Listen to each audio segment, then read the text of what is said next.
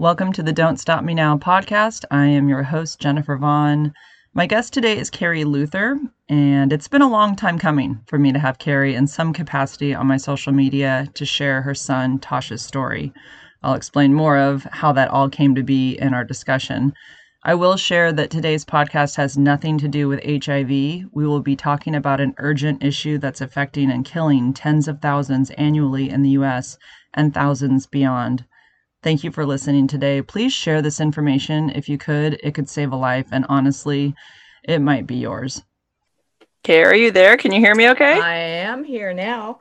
Great. Awesome. How are you doing? I'm good. How are you? I'm doing well. I was thinking, last night in preparing to talk to you, I thought I'm going to go into my paperwork and find all the paperwork that I had brought back from that meeting that I had gone to where I first discovered you.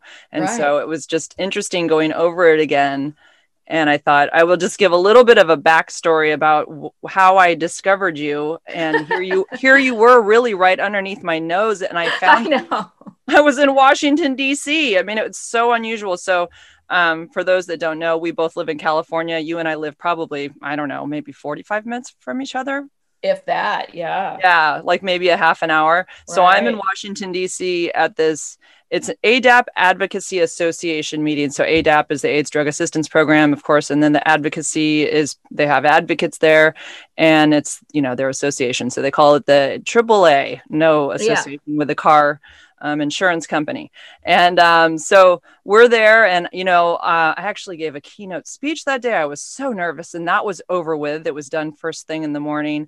And then we had some sessions. We went to lunch and the jet lag was starting to hit me. And we had our last session of the day, which was called the drug importation, why the policy is a hard pill to swallow. So I was like, oh, this sounds so dry, but I'm just going to get through it. I have no idea what this is about. So I, as I walk into the room, they have a table set up with flyers and I just grab one of each.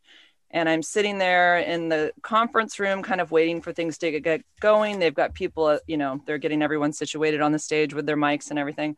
And I see your flyer and I see your picture that you're holding. Yeah. And I see that there's a young man in the picture with a Giants uniform on. And all of a sudden it all starts to hit me. I'm like, wait a second. I know this story. Yeah. Oh my gosh. This is like my town because I went to Nob Hill. I went to that grocery store. I'm not going to give the story away, but as I'm reading through it, I'm getting just goosebumps going, oh my gosh. And like, here's this whole thing written about your story. And I was just, the whole session was mind blowing to me. And so when I got home, I was like, I have to get a hold of Carrie. And I have a YouTube channel, but I really didn't know how to do interviews on there. It's just really kind of complicated. And I had thought, well, you and I had met at a Starbucks and had a conversation about everything. And we had planned on doing, I don't know what I was thinking. Maybe I would do it in a park or something. It was something I wouldn't have ever had done before. So I was sort of like reluctant.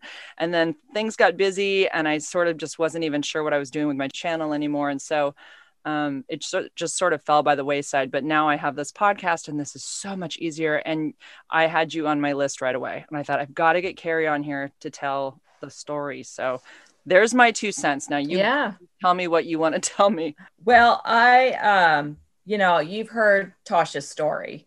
And so I don't know if you'd like for me to start, kind of in the beginning. Oh, tell the whole story. This will be for people that have never heard it before. Never heard. Yeah. Well, as I always say, I wish I could say I'm happy to be here with you.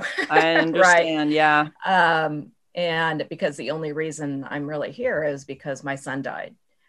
However, I'm very grateful that I'm here and that I have the opportunity to share with people because it's such an important message. And sadly, it's continued. It's continued for 5 years beyond when Tosh died. Right. And I'm really sad that it's still continuing even in recent weeks and months in just the Santa Cruz County area. Oh my gosh. So that tells me, as I read, I read article after article after article of young people losing their lives over these counterfeit prescription medications that have no idea what's happening to them. Right. And so, I like to tell a little bit about who Tosh was in life, because I think it's important for people to understand that he was just like them. Yep. In so many ways. And, he was funny and intelligent and loving and kind. And he was a pain in the butt sometimes, just like all young adults. Sure. But he was a fierce defender of his mother and a good sport. He would go out with me to watch meteor showers in the middle of the night because he knew I loved them. And we shared a great love for Giants baseball. We spent a lot of time watching games and talking about, the next big trade or acquisition or what have you. And we loved playing games together. He was a very good writer. He wrote many lyrics that we didn't know about until after he passed. Oh. Found them in a notebook afterward. And we knew he was a good writer just because he'd gotten an award at Cabrillo College, local junior college, during his education in communications. And he was told that he was a good expository writer by one of his professors. And so, we were always talking about, okay, what can he do with that as a career? And I always encouraged him. And in fact, we were discussing this in the weeks leading up to his passing, that he would be really good in human resources. And because he had a way with people, he just really always, from the time he was young, understood why people do the things they do. And so we were talking about him going back to school to do that, because that's what I do. I'm a human resources professional. And so I recognize that he had a lot of the same competencies that I have in that area. And so, unfortunately, very sadly, we didn't get to see that come to fruition. He had two nieces that he adored. And I have lots of pictures of him, with his nieces being goofy. That's the other thing we loved about Tosh, is he was goofy, and he wasn't afraid. He was authentic. He wasn't afraid to be who he really was. And that was a beautiful thing. And he was very introspective and thoughtful, and was always exploring, why he was doing the things he was doing even. So, but he worked at Nob Hill in Watsonville at the seafood counter. He came to make very dear relationships with many of his customers. We got lots of cards and letters, and just letters of people making donations in his name, organizations in Santa Cruz County to honor him, and that was very special to me to hear as a mom, that he had that kind of an impact on people.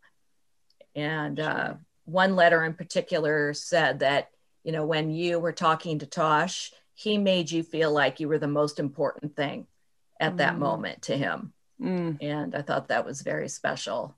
And so I think what happened is a lot of people that worked together came to realize that they all felt that same way about him. People from the store that were customers came to his services to pay their respects. And we had over 400 people at our little church in Corralitos. Oh, wow. That were just spilling out into the parking lot, frankly. And so, of course, as a mom and dad and siblings, that was very special to us.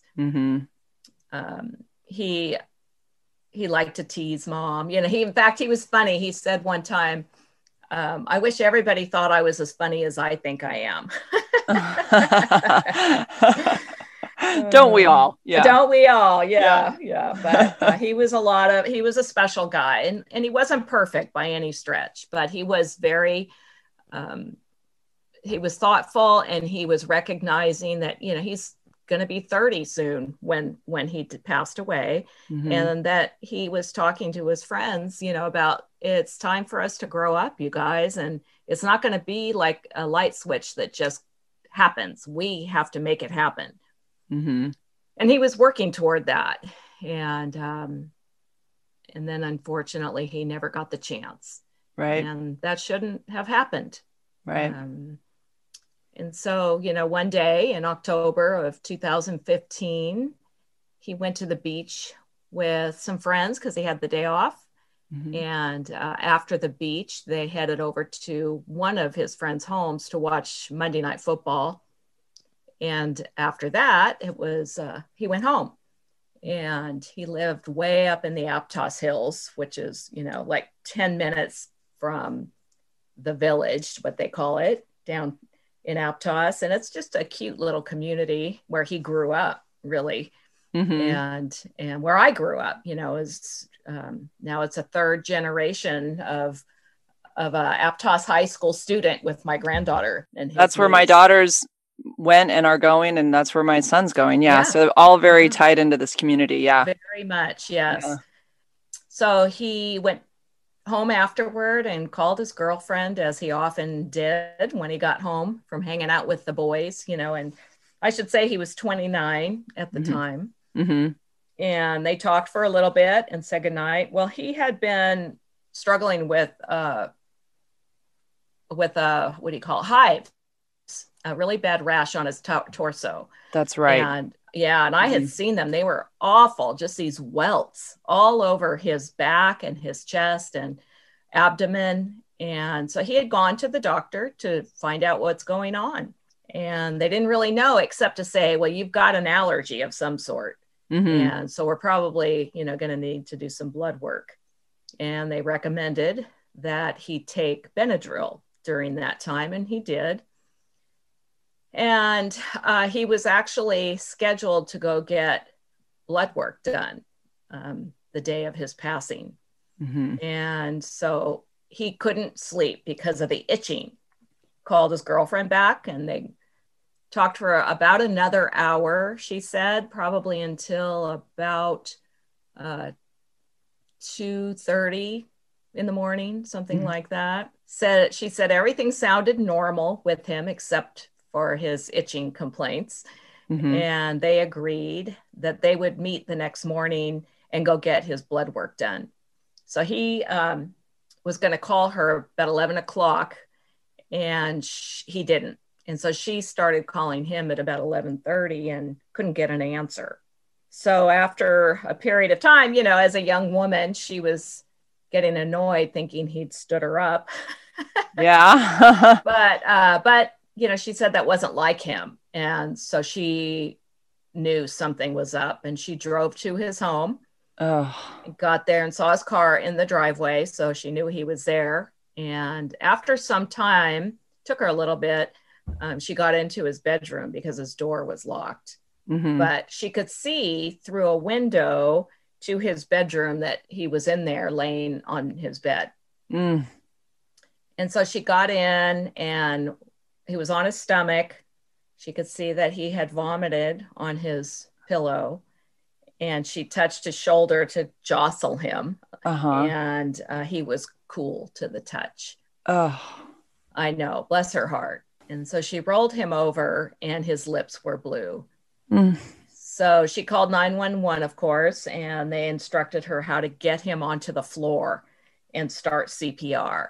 And so she continued to do that for quite a long time until the EMTs got there, because it is a long way up, and it's very narrow, and it's basically a one-lane road up into the mountains.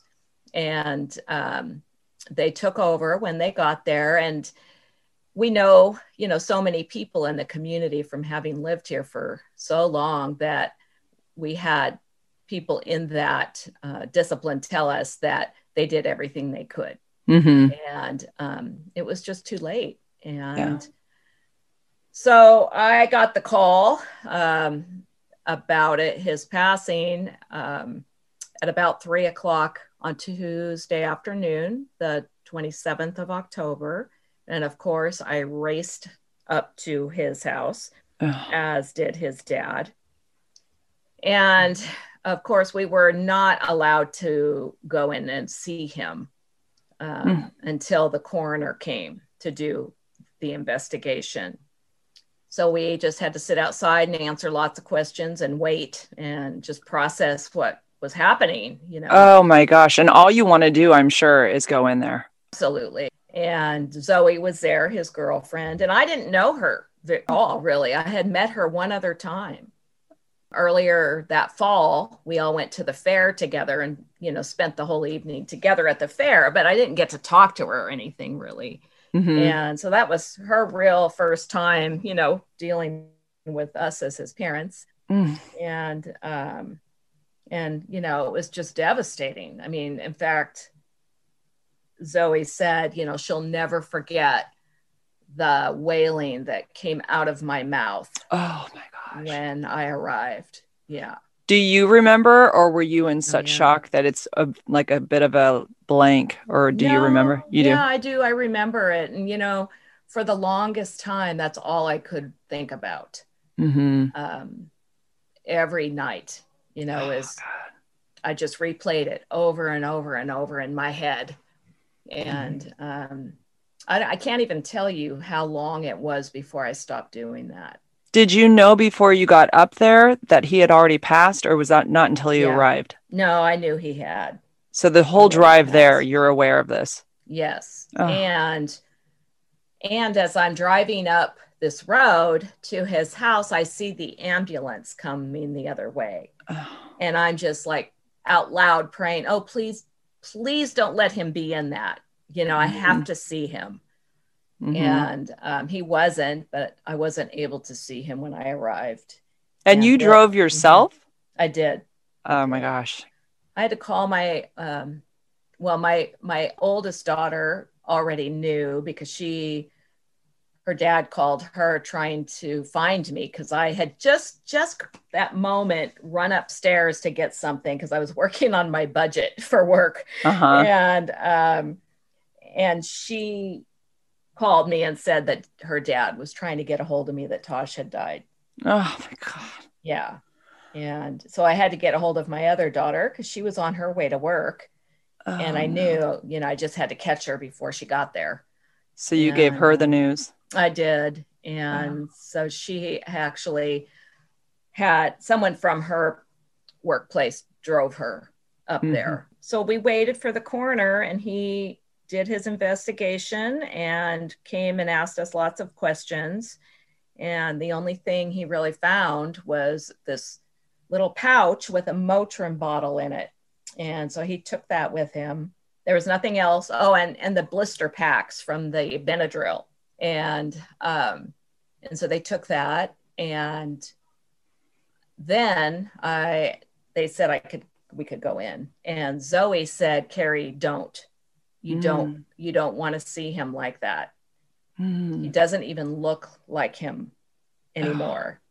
And I didn't. And they, you know, took him out in a body bag on the gurney thing out to the van. And, you know, there's a part of me that regrets not seeing him, and not so much to see him, but just to hold him as my son. Yeah, because it's so soon after he passed. It's like you want to almost grab that time and be as close to it as you can, I guess, if that makes sense. No, it totally does. And I will say that I'm so grateful. So that, you know, that was a Monday night going into early Tuesday morning when this all happened. Well, Sunday night, at the time, I lived just a couple miles from where he worked at Nob Hill. And Sunday night after work, he stopped by unannounced, you know, and came in the door and did his typical, hey, Mom, you know, what are you doing for dinner? And I said, well, shoot, honey, I said, I actually have to go to the church for a meeting, but I'll order pizza, because his younger brother, you know, still lived with me. And he needed to eat. So I said, he has to eat anyway, and I'll order pizza for you guys. And he was like, oh, you don't have to do that. And I said, no, I'd really like to. And so we just talked briefly about how things are going and so forth. And then I had to get going. So he stayed and watched either the World Series or it must have been World Series games with my son. And while I went to my meeting. And I remember coming home and being so disappointed that his car was gone already, that he had gone home already, you know, and it wasn't like it was already, but I remember that moment of being disappointed that I didn't get to see him that evening again. Because I really loved hanging out with Tosh. We just really, as a family, we just really enjoyed being together. And all the kids, I have 4 children, and they all just really loved being together. You know? That's nice. Yeah, it's very nice. And we, you know, just would talk and joke and play games and just hang out. But it was very, very nice. And there's a huge void there now because of what Tosh brought to the family. Of course. Dynamic. Did you have any idea, like in your mind, did you have any guess as to what may have happened before they actually knew? No, no, none at all. I mean, they told me it was an overdose, but I was like, really? You know, I just, you know, I don't know. And of what, right? Yeah, exactly. Of what? And that was my question. Well, of what? And so that was on Tuesday. By the following, so his services were 9 and 10 days later. And I got a call while we were preparing for his celebration of life from the coroner, Sergeant Clark, telling me that they had expedited his toxicology report because they feared that what ended up being true might be the case. And so, because they had another death right before Tosh's. A local death? A local death. Okay. It was Monterey County, but it was, you know, within a mile of Santa Cruz County. So for 9 days, you had no idea how this happened. No. Oh my gosh. Yeah. But I will say again, I keep using this word, but very sadly, I've met many, many moms now and sisters and brothers and what have you, of people who don't find out for months. Oh, wow. What the cause of death was. Wow. And so I'm grateful that I found out in 9 days. Wow. And so Sergeant Clark told me that they had found fentanyl in his system and whatever the drug is that's in Xanax. And that he had that's what he found in that Motrin bottle was 3/4 of a Xanax. Now, was this a prescription bottle, the Motrin bottle, or was it like a one that you could buy at the grocery store? That's it. And he had gotten this Xanax from an acquaintance of his and that he trusted. And this man is a drug dealer. So he was selling people these counterfeit prescription medications. Now, he claimed that he didn't know it wasn't Xanax. And they believed him because, you know, of the relationship between him and Tosh and others. But I found out later, just kind of, you know, word on the street kinds of things, that he actually did know and knew who made it.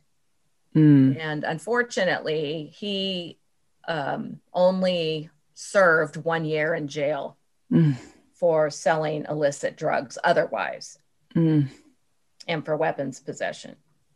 So Tosh bought it for the properties of Xanax, which is for anxiety? Correct. Yes, it's for anxiety. Okay. And he believed that this was a true Xanax that had come from a prescription somewhere, and that this friend somehow got a hold of it, but it came from a pharmacy, basically, is what he thought. Well, I think, yes, I believe that he believed that. Right.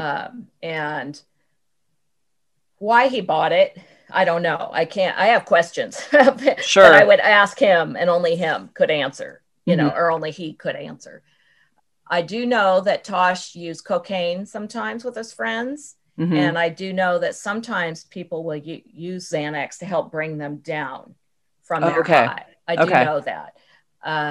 I believe that evening, though, Tosh took it to help him sleep because of his hives and that makes the itching. sense.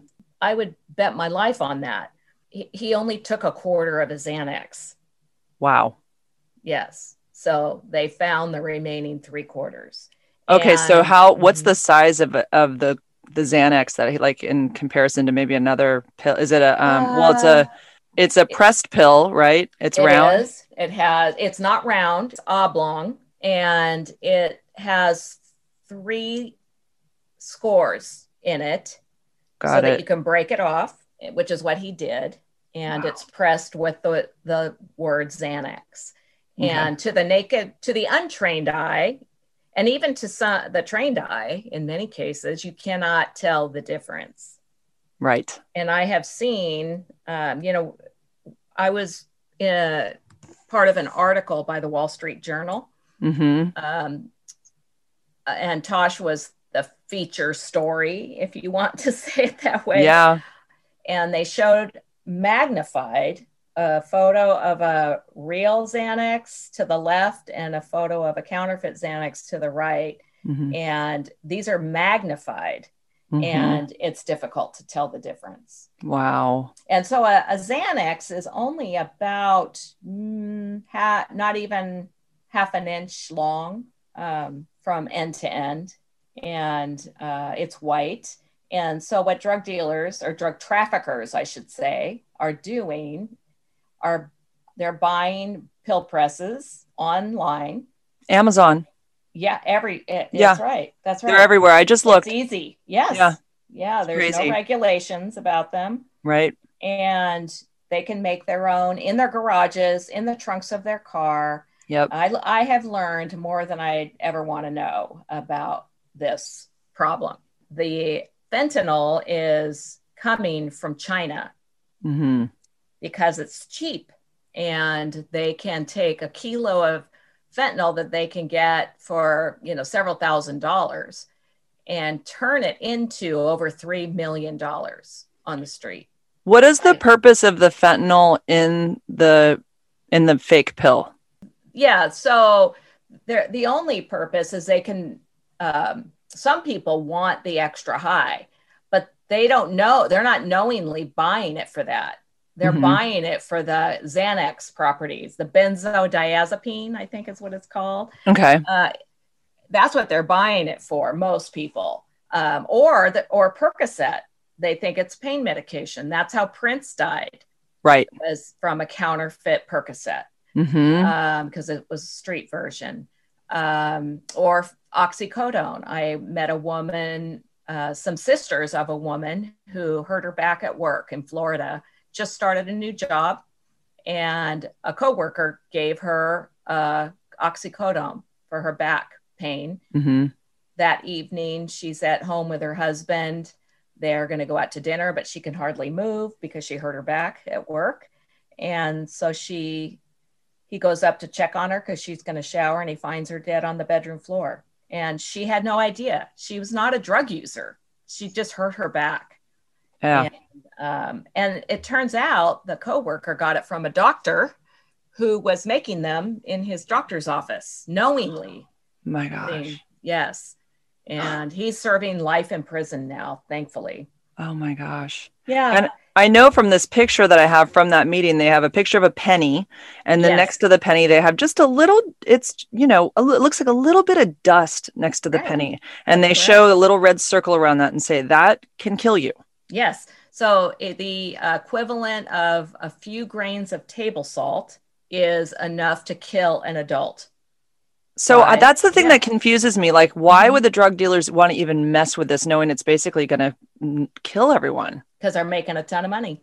They don't care. It's what is it called? Collateral damage. Oh, wow. They do not care. And the problem is that you could have all these pills from the same batch, and they're all going to have different amounts of fentanyl in them because they're not chemists or pharmacists. So they're, in some cases, if you watch the 2020 episode, that Tosh's story is represented in, it shows a man basically using a milk jug like the kind a gallon milk jug, Yeah. putting all the ingredients in there and then just shaking it up and then putting it in these pill presses. Ooh. Yeah. It's outrageous. I don't understand how anybody actually survives it at all. Cause it sounds like to me, the amounts are so all over the place that there's no way that anybody, it's Russian roulette, but it definitely sounds like it's more so on the side that they are really, really risking their life. Very much so. Very, very much so. And then, and it's losing lives every day. Now, when I started working with this organization that you met in Washington, D.C., Partnership for Safe Medicines. Yes. There were, maybe 35, 40 states they had found fentanyl in, and deaths from these counterfeit medications. And now it's in all 50 states. Okay, yeah. The paperwork I'm looking at, this is from 2018. It said 43 states have a deadly fentanyl problem. So that was 2 years ago. Yes, and now it's all 50. All 50. Whew. Yeah.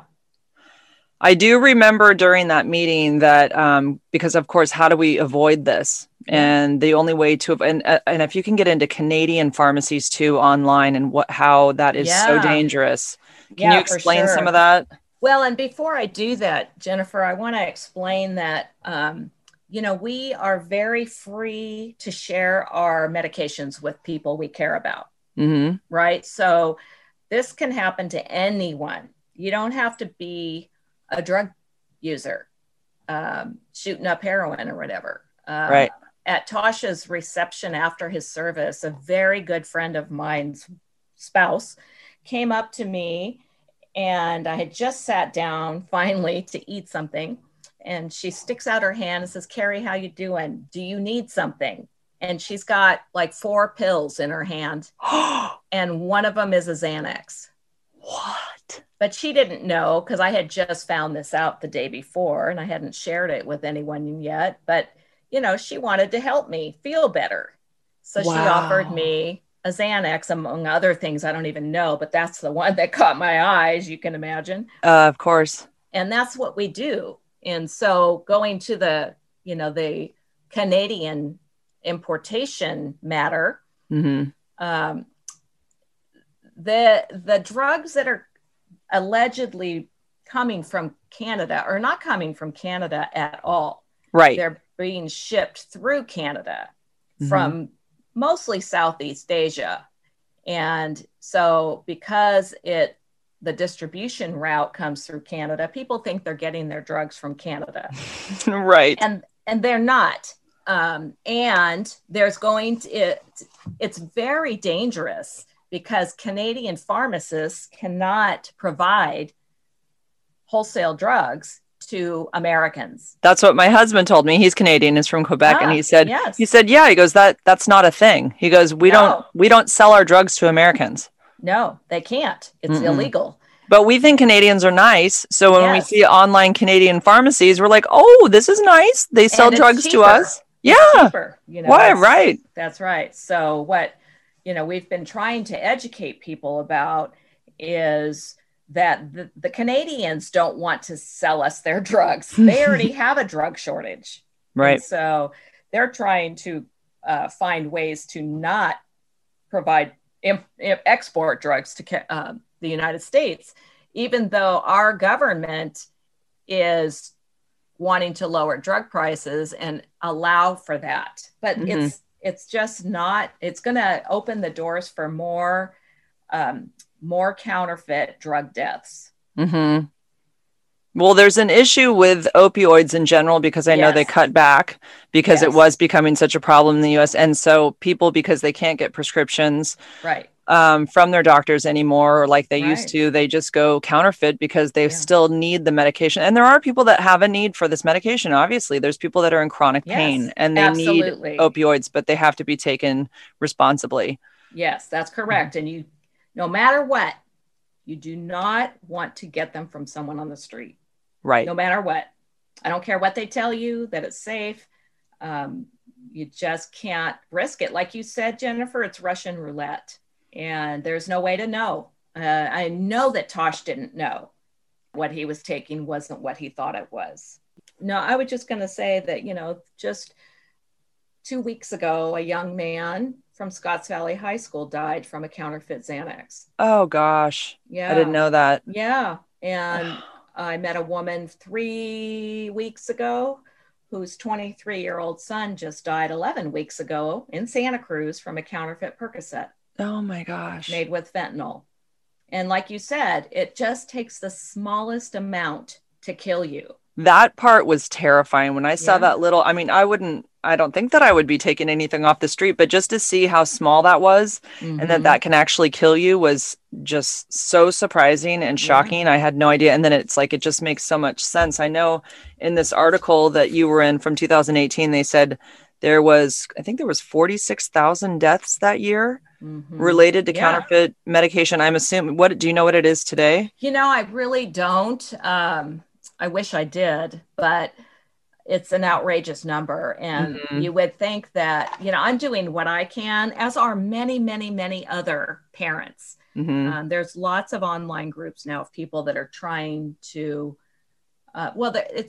there's a difference in a way. They overlap, but there's on one hand, you're talking about addicts, right? So there's people talking about addiction, that this is part of it because they're getting bad stuff, right? But then there's the other part where you have innocent people studying for finals. I met a godparent of someone, a student who was studying for finals in Oregon, and his roommate gave him a Xanax to help him sleep the next morning after he'd pulled an all-nighter, and it was counterfeit and it killed him. There are so many people that are either experimenting or are casual drug users or not drug users at all and just want some relief from something that they're dealing with. And so it's, one and done. Really, literally, there are those people where it's one and done. And you don't know, it's the shell game, which one you pick that's the deadly one. Yeah, I know what stuck in my head that day. They kept repeating brick and mortar. That's where you get your medication from a brick and mortar. And I was like, I'd never really thought about that, but you need to get it from your doctor who writes a prescription, and it goes to the pharmacy, and then you get it from the pharmacy. And they were talking about all the different, like the avenues, how they avoid it can't get in. There can't be anything illegal because we have such a tight system in the US where there's no way for it to get. Can you explain that a little bit? Yeah. So there's, for one thing, the FDA conducts inspections and is this track and trace method, where they do so much testing and they're checking to make sure that this is done properly, where outside of the United States, you can't trust that, when it's coming from a foreign country. The FDA would have no jurisdiction in Canada to test or inspect their facilities. And, you're so right about that.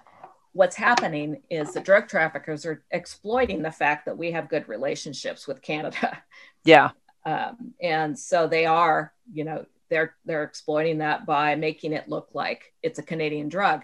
But there's no other country that does the kind of regulating that we do in the United States for our prescription medications. Yeah, it's a very tight system. Like there's no way that it can come in. And I know there was a man from Walgreens, a pharmacist, that was speaking that day. Again, I did not think that I was going to be interested in this session. I was fascinated by all of it. It was so interesting to hear like how we do it in the US and how we make sure that our medication that comes from a prescription from a doctor through a pharmacist, how tight that system is. And there's no concern that medication is going to be safe. That's right. That's the track and trace piece of it. There's no danger at all in that. But the problem is that there are people in chronic pain that need opioids, and they've really decided to go with other routes Yeah. of trying to, and I know this came up at that conference, and Yeah. they were saying, these other routes aren't working for people in chronic pain.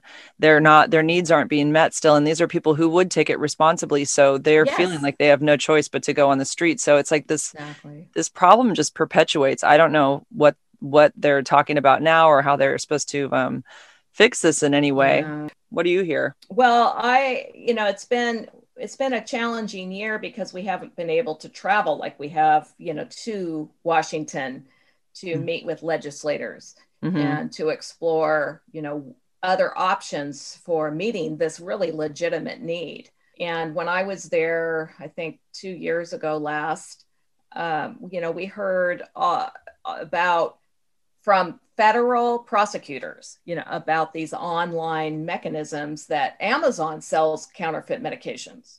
Wow. And, so there's this one aspect that I sit on the advisory board for Partnership for Safe Medicines. And one of the things that we're looking at is how can we prevent the online sales of this stuff and hold, and I'm not saying Amazon's a bad actor by any stretch, but how can we hold the distributor accountable for the things that are coming from their websites and make them have to take responsibility for making sure that what they're selling is legitimate, right, or allowing to be sold, and so that's one of the things we're looking at this year. And we're trying to help prepare policy that will minimize. I know we're never going to completely cut it out. That's why the education piece is so important, is that so many people are not aware of this issue. They've never even heard of fentanyl, which has been my experience in meeting with new people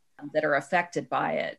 So that's, to me, where the rubber meets the road. Sorry for using that cliche, but it really is true, is that we have to educate people that this is a danger to you personally or to someone you love.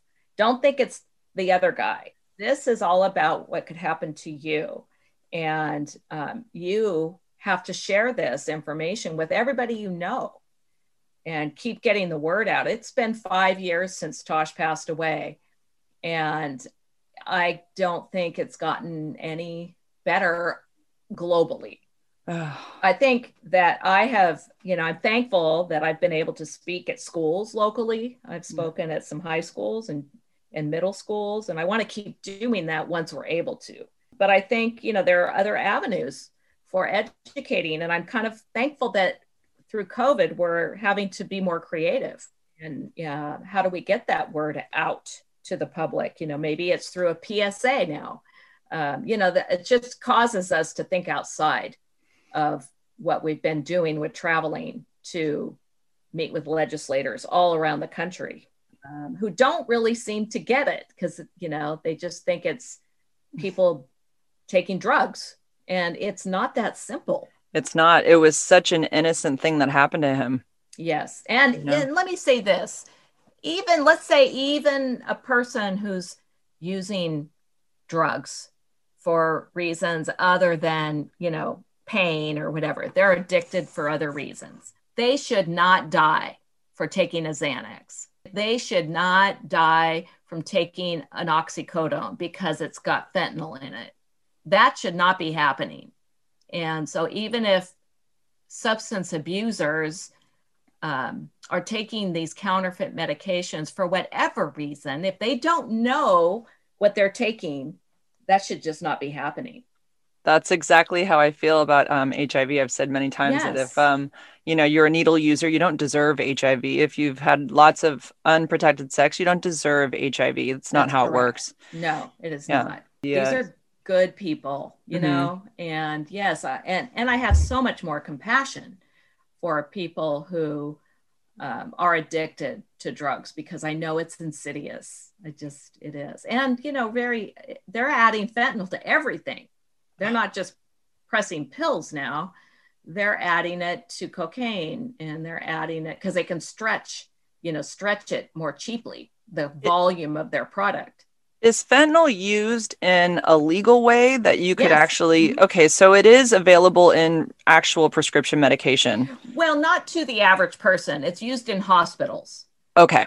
Okay, so it's used for surgery or cancer treatment, Okay. for pain, because it is a very, I mean, obviously a very high-powered opioid. Do you know what the difference is between that and like an opioid? Like at times it's like it's 50 to 100 times more powerful than morphine. that's it. Okay. Yes, and heroin.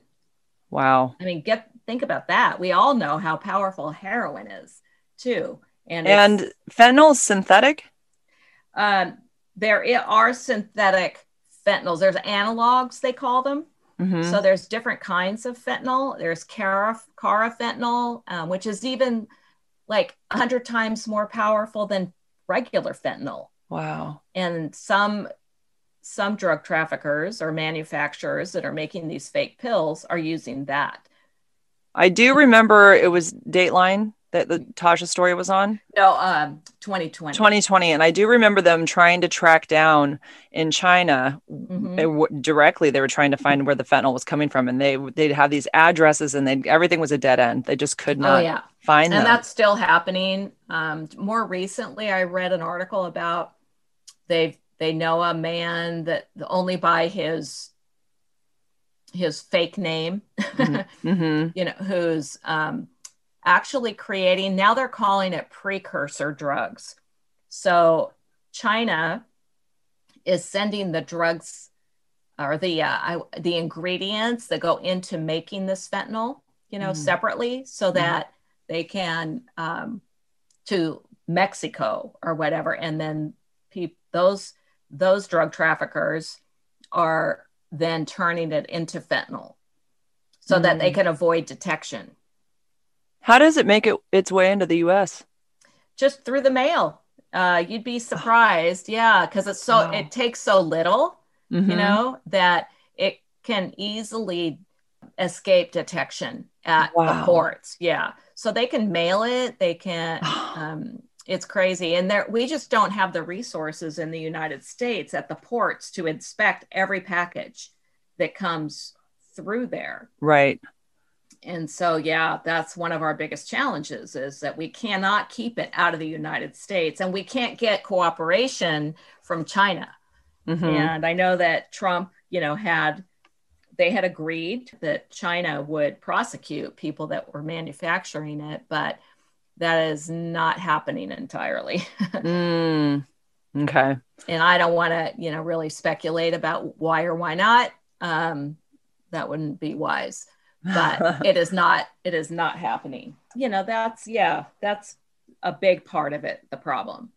Okay, yeah. But they're also, the cartels in Mexico, they already have their distribution routes all set up from years past.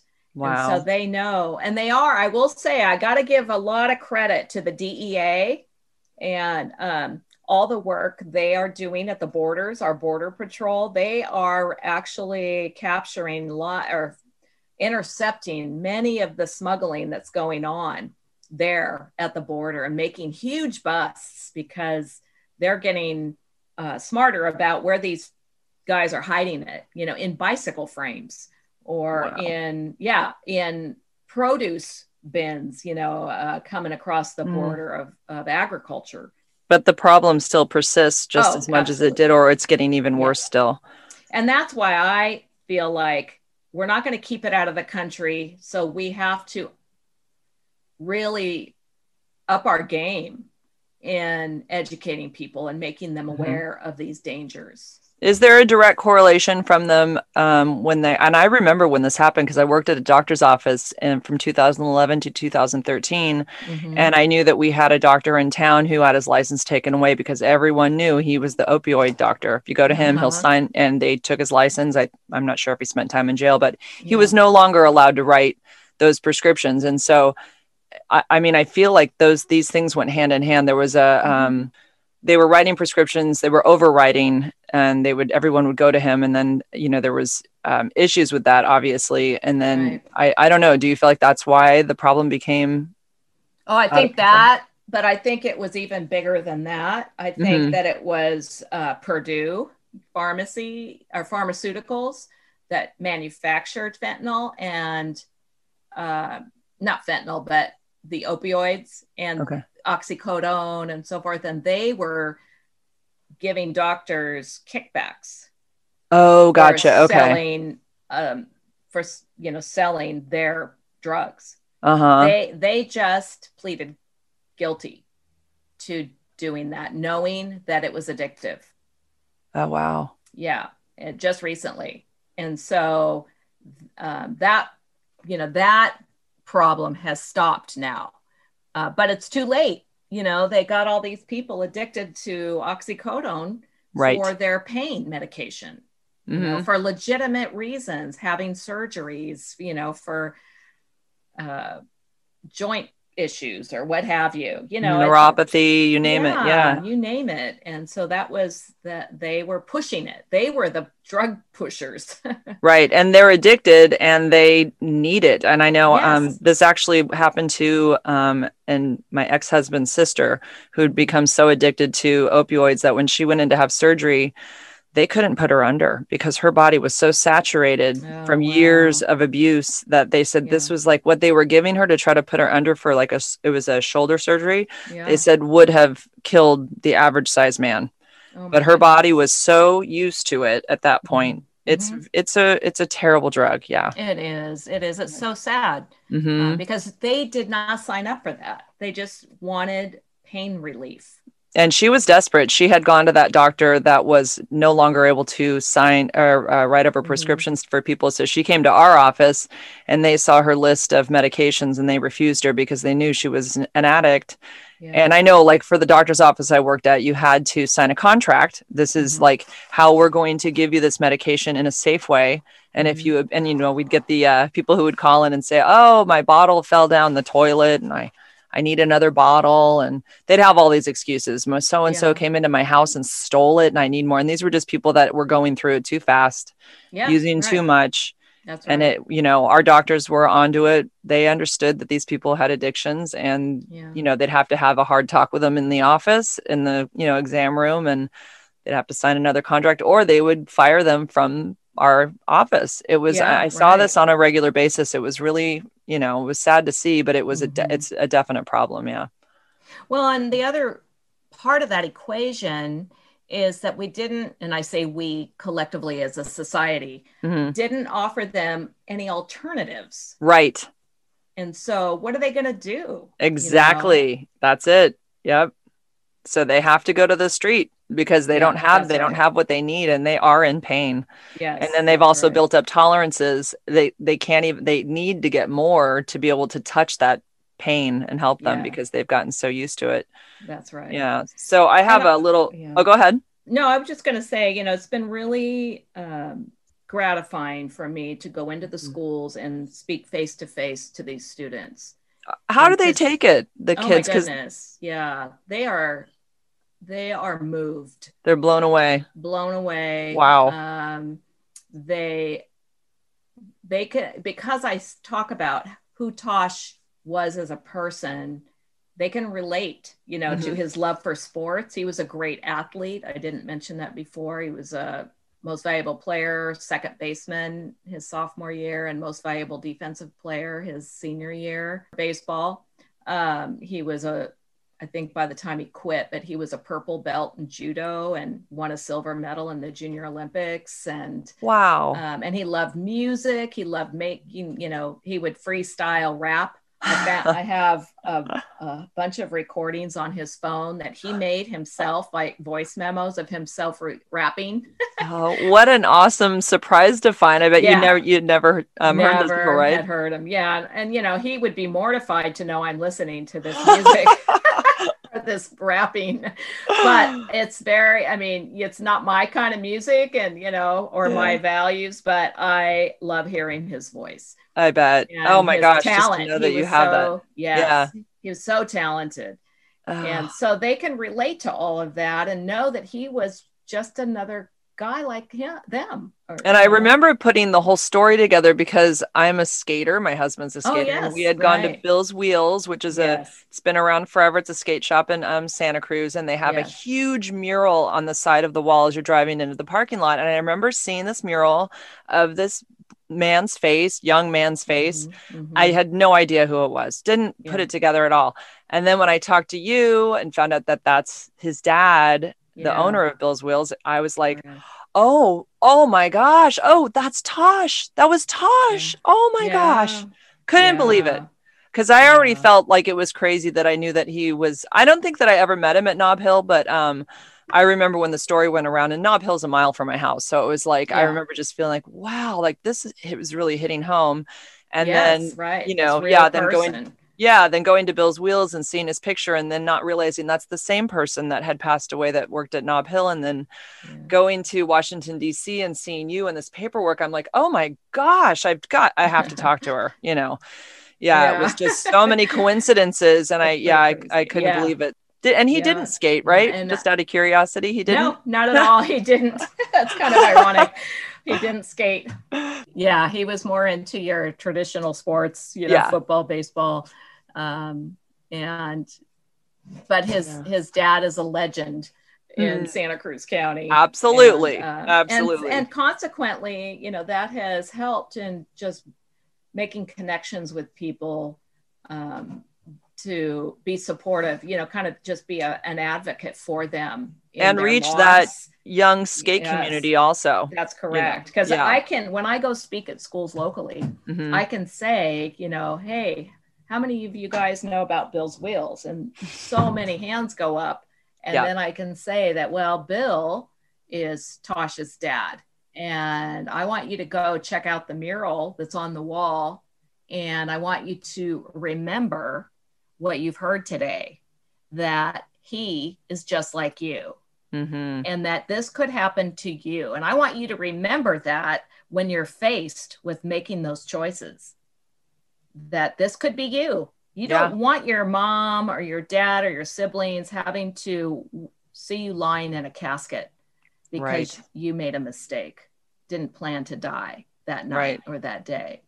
And I had stickers made, Jennifer, of his signature because Tosh had a very artistic signature. Oh, very nice. Where can people get those?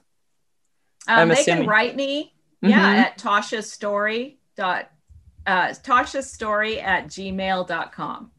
Tosh's story at gmail.com. Okay. And I want to make sure that I give all the information of where people can, learn about safe medication. I know that when I was at the meeting, they handed out these little flyers that say 5 ways to save money and stay safe from counterfeit drugs.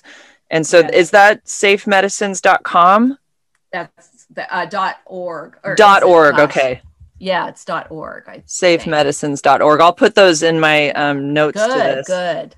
Yeah, I want to make sure everybody has access to all that information because it's really good information. It is. Yeah, it's eye-opening.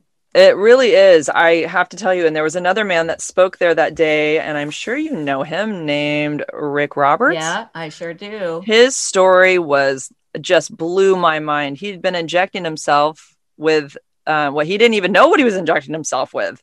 And he was, back in the days, he was in the early days of HIV and was diagnosed with HIV. And he was having lots of strange side effects and things weren't adding up. And then they found out finally that he'd been injecting himself that wasn't even the right medication at all. And I feel like it was female hormone medication or something. Well, I think there was mold in it too, if I'm not mistaken. Yeah. Oh, yeah. I sat with him at lunch after and I just said, your story blew my mind. The whole thing was so shocking to find out that this happens and that and this was before all the preventative measures were in place with pharmacies, correct? When this happened to him? Yes, this was back in the 80s, I think. Yeah, early on in the HIV fight. Right. Yeah. And then it took years, I guess, for the FDA to finally rein everything in and make it a very safe, secure system so that no more, counterfeit medication could get in. That's correct. Exactly. There was no awareness at all. Counterfeit medications. Safemedicines.org. Yeah. Good. Okay. Yeah. Good. Yeah. He's really a miracle, actually. Yes.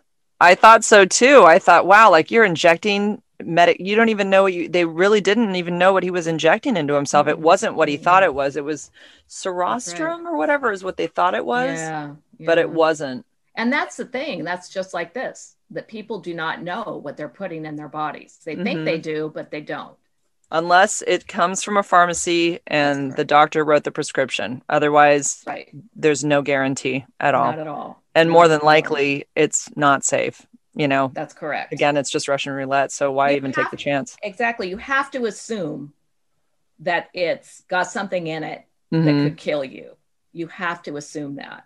Now, this might be a silly question, and I know there's a lot of kids that do use recreational drugs. Yes. LSD at the high school is very popular. Yeah.